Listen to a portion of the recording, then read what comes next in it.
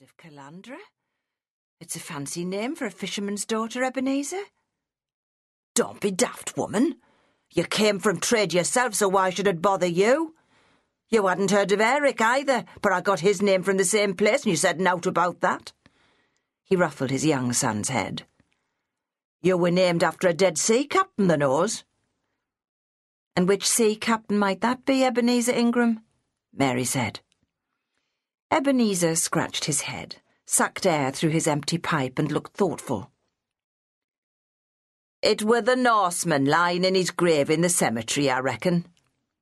I can't bring to mind his second name. She snorted. As for Calandra, the fact is I ducked behind a tombstone last Sunday to have a pipe out of the wind and saw it on the tablet of a passenger that came off that Greek ship 2 winters ago. Took to it right off. So I thinks to myself, if we have another lass, Calandra it'll be. Lucky you picked it out the bowl, then, I suppose, Mary said, giving a sniff. Eric said anxiously, What's her second name going to be, Ma? Mary opened the paper she'd picked up, the second of her husband's contributions.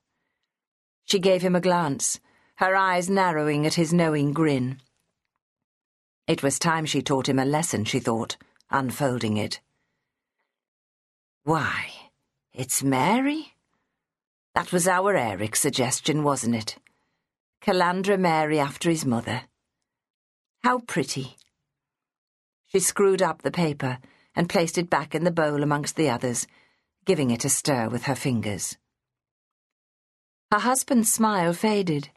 He opened his mouth, then shut it again, when their mother smiled at him and said, It's just as well we don't have to call her after your sister, since the names don't sound quite right together. A proud smile flashed across Eric's face. I wanted her to have your name, Ma. She's pretty like you, and her eyes are blue as well, just like yours. Let's hope they stay that way then, Eric. I feel the odd one out in this family. So you should with your city ways. Ebenezer's smile came back. But there's a lad with a silver tongue. Your ma's a bonny one, lad. She kept half the lads in Seafield dangling on a string before she took up with me. I've always wondered why she chose me.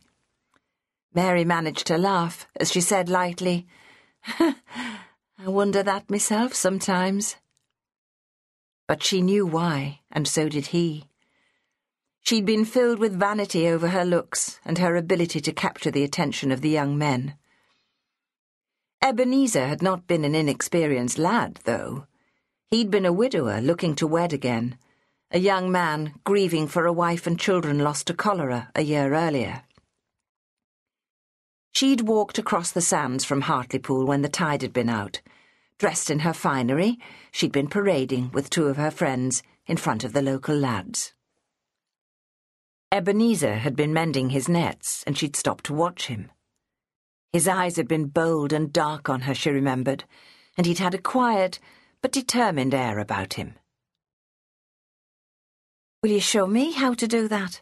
She said, wanting his attention. Aye, lass.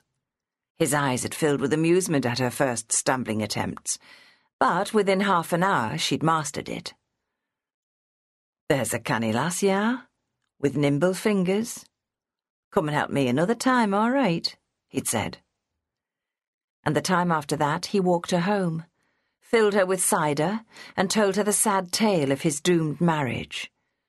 Then, when she was feeling sorry for him and crying over it, he'd taken her into the field behind the village when the moon was barely a sliver and the wheat so high that nobody could see what was going on between the pair of them, even if they'd wanted to. With her skirt up over her head and his hands pinning it either side so her protests were muffled and went unheard, he'd made a proper job of it that night. Afterwards, she railed at him, but he simply lit his smelly pipe and said, Stop your nagging, woman. You had the scent on you and you wagged your tail and led me on. Now 'tis over and done with. I can't rightly say I favour another woman more, so I'll wed thee, lass. There's no more to be said. Which was the nearest he'd got to courtship.